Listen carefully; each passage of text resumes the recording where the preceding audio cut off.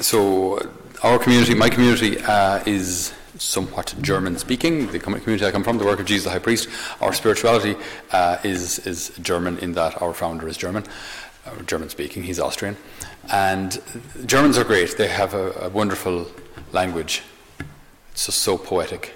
It just rolls off the guttural part of your tongue. But they have some fantastic words to describe things. Like the way that you're able to, you can glue words together in German, which is quite impressive. You can actually glue a sentence together in one word if you know what you're doing. And they have this one word which comes up, thankfully, in confession a bit. And it's the kind of thing. It's kind of hard to translate, but I'll do my best. It's the term Menschenfurcht. It's called Menschenfurcht, which means basically fear of people, but in the sense of fear of what people think. And it's a great word. I'm not sure. Maybe my lack of English. If there is a word for it in English, I don't know. I don't think so. But fear of what people think, fear of what people think of me, right? And it'd be interesting, to ask ourselves, to kind of delve into how much this particular thing, what people think about us, how much that actually affects us. Because you'd wonder, how much does this actually motivate what I do? Say, for example, if one is going to the gym. Now, you can go to the gym for all sorts of reasons, absolutely. Maybe I had a surgery somewhere and I have to tone up the muscle of my hip or elbow or shoulder, whatever it was, after some injury. Okay. But that's definitely not the only reason to be going to the gym. Okay, one might want to lose some weight, might want to gain some weight, depending on your build. If you do, is it for health reasons or aesthetics? If it's aesthetics, who's it actually for? Who is it for? Is it so, you want to be a bit buff in front of the lads? Or you want to be a bit slimmer in front of the girls? Or what actually motivates? It's very, very interesting. Even the expression, keeping up with the Joneses, right? Farmers, for example. I grew up in a farming community. Farmers, especially if you have road frontage, right? And then people driving up and down can see what went on in your field. I'm dead serious about this. Farmers always want to make sure the drills are dead straight. So anyone driving past will go, fair play to John Joe. You know what I mean? They have to be, it doesn't actually make the crop any more effective or efficient or whatever, but they have to be dead straight. And foot and turf as well. When you foot turf, you foot your turf and then you leave it there. But John Joe's going to be coming along a little later. God, the Cals did a great job in their turf, didn't they? Dead serious. People think in these terms. They want to make sure the job is done well, not so that it actually dries better or is more efficient, but people will see it. People will see it. And I care what they think. So it actually, it's going to make my job maybe a little harder or a little longer, a little more laborious, because I care what people think. I actually might be afraid of what people think. So much. You'd wonder, popularity is so esteemed, especially in probably secondary school. I think it kind of kicks in there. Primary school, I'm not sure. I think we're all kind of hopefully still somewhat innocent in primary school. But in secondary school, the popular kids, right? The popular kids. And if the popular kid says, "Good morning, Jennifer," they're like, "Oh, the popular kid Jennifer spoke to me. I've made it." Or like the lads, if you're in the circle of friends with the popular lads, one of them, one of the boys, and you absolutely care what they think. That's why at that age as well, 13 probably, 13 up, we start to care a lot less what our parents think and start to care an awful lot more what our peers think. And it's a natural thing, and it's actually a good thing, because we eventually have to start learning that we're going to move away from our family and we're going to be living out there with them. So it's kind of a natural thing in human development that as we grow up, there comes a point where we start to care an awful lot less what mum and dad think and an awful lot more about what our friends think, because they're the ones we're going to be marrying. They're the ones we're going to be working with. They're the ones we're going to be living with or studying with. So it matters what they think. Fashion. The whole beauty business, right? All those it's a multi-trillion-dollar business. I'm not saying it's all vanity, of course not, but it's just interesting. It's interesting to ask oneself, how much of what I do is motivated by fear of what people think. And you see in Ireland, I suppose, typically our like small, maybe somewhat rural communities, everyone knew everything about everyone. And it was so hard to have any sort of a secret. Maybe it's still the same in towns, in housing estates. I think people would know each other.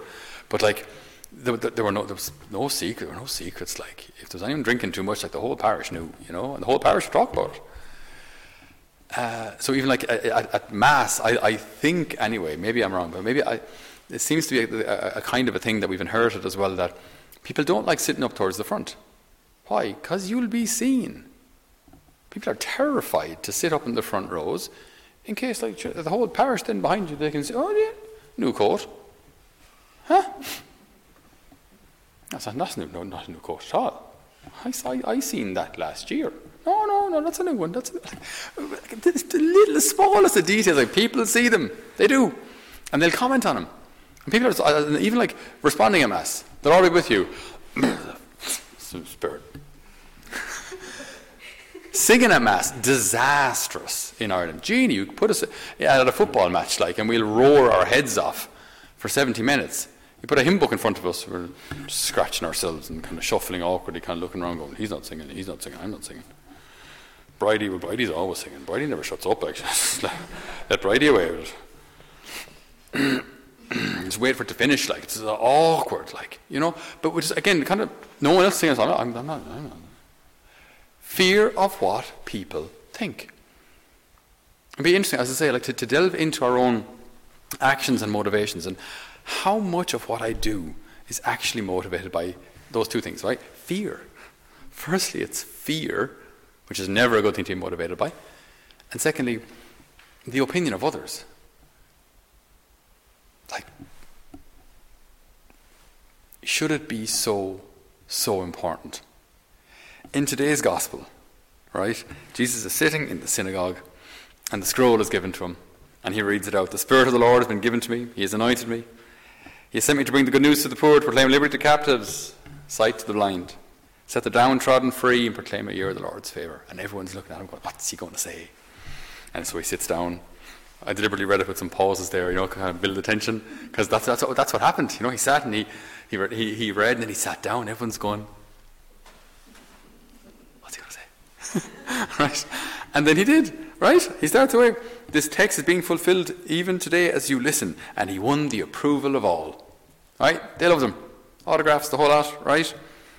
They were astonished by the gracious words that fell from his lips. Okay. And in 2 sentences, Jesus blows it all. In 2 sentences, right? He goes on to use these 2 examples. There were many widows in Israel, I can assure you, in Elijah's day. Now, when it says when heaven remained shut for 3 years and 6 months, it obviously means the heavens, as in it didn't rain. Hence, a famine raged throughout the land. And Elijah wasn't sent to any of these, but to a Sidonian lady. So a foreigner, or a schismatic, okay? It's a foreigner. And then Prophet Elisha's time, he sent to Syrian, a foreigner, again. And in those 2 sentences, Jesus blows this approval of all. And now they actually want to kill him. In 2 sentences, that's actually pretty good going. Like, that's not bad. But within 2 sentences, they actually want to kill him. Kill him. Not just kind of cast him out of the town and smack him around a bit, but they actually want to toss him off the cliff. It kind of shows you the heart of the people as well. These people, there's a corruption in there. Like, there's just this fickle nature where one minute they'll be singing Hosanna, and then within a couple of days they want you on the cross. Well, it repeated itself. They wanted him dead. Jesus couldn't care less about what people think of him. He doesn't care. Now, he wants to get his message across with love. Don't get me wrong.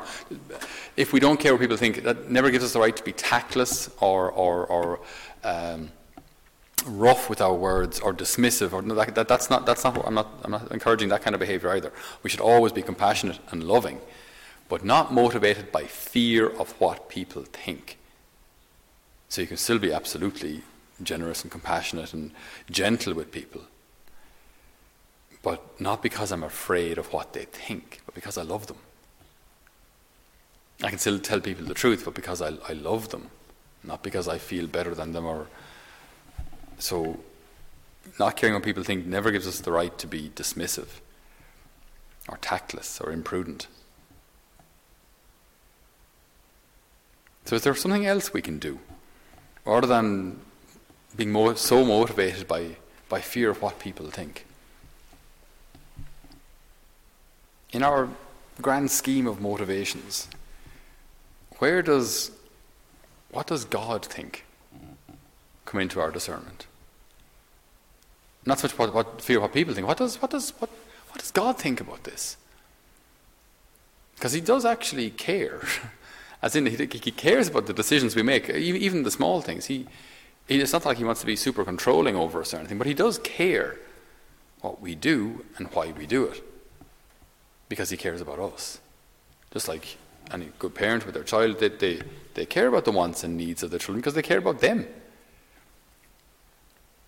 But imagine living our lives not so much in fear of what people think, but if you want to, we'll just, for parallel, in order to make it parallel,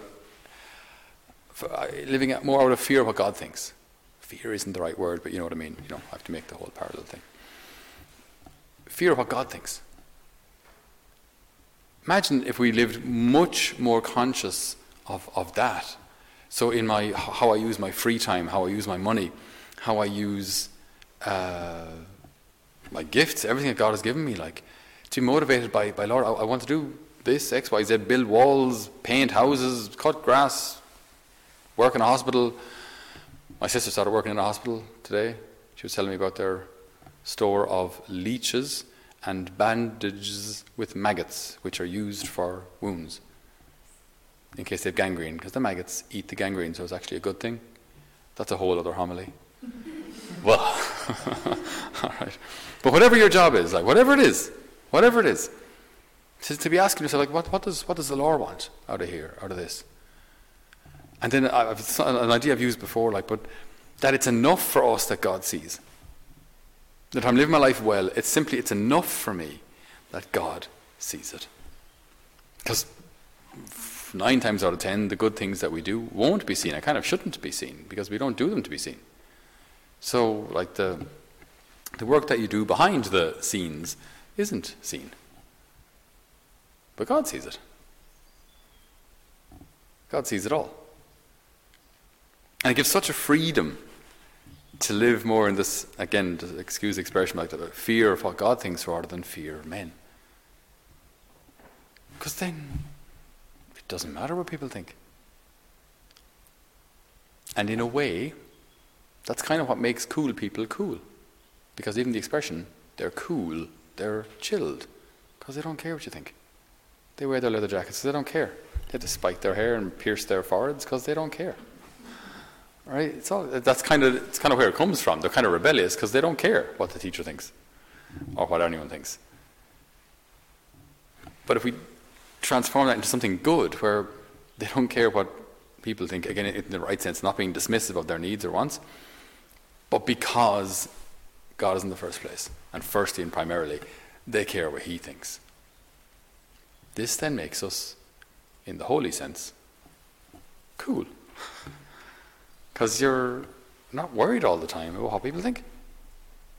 So you're relaxed, you're chilled, because I'm doing my best to honour my Father and to do what He asks me to do. So some will like it, some won't. I'm here to praise the King. That's it. So, we ask today, in this vote of Mass to the Holy Spirit, as we ask the Holy Spirit to really be alive and present and active in our hearts, to maybe heal us of any of that mentioned first, that fear of what people think, to heal us of it. Especially for people of a certain age, this idea might be well ingrained in us. But the Lord will set us free from it. And that we just won't pay so much heed anymore to what the Joneses think, or what the neighbours think, or what anyone thinks. But that primarily we'll just focus on what the Lord thinks and do everything for His greater glory. Amen.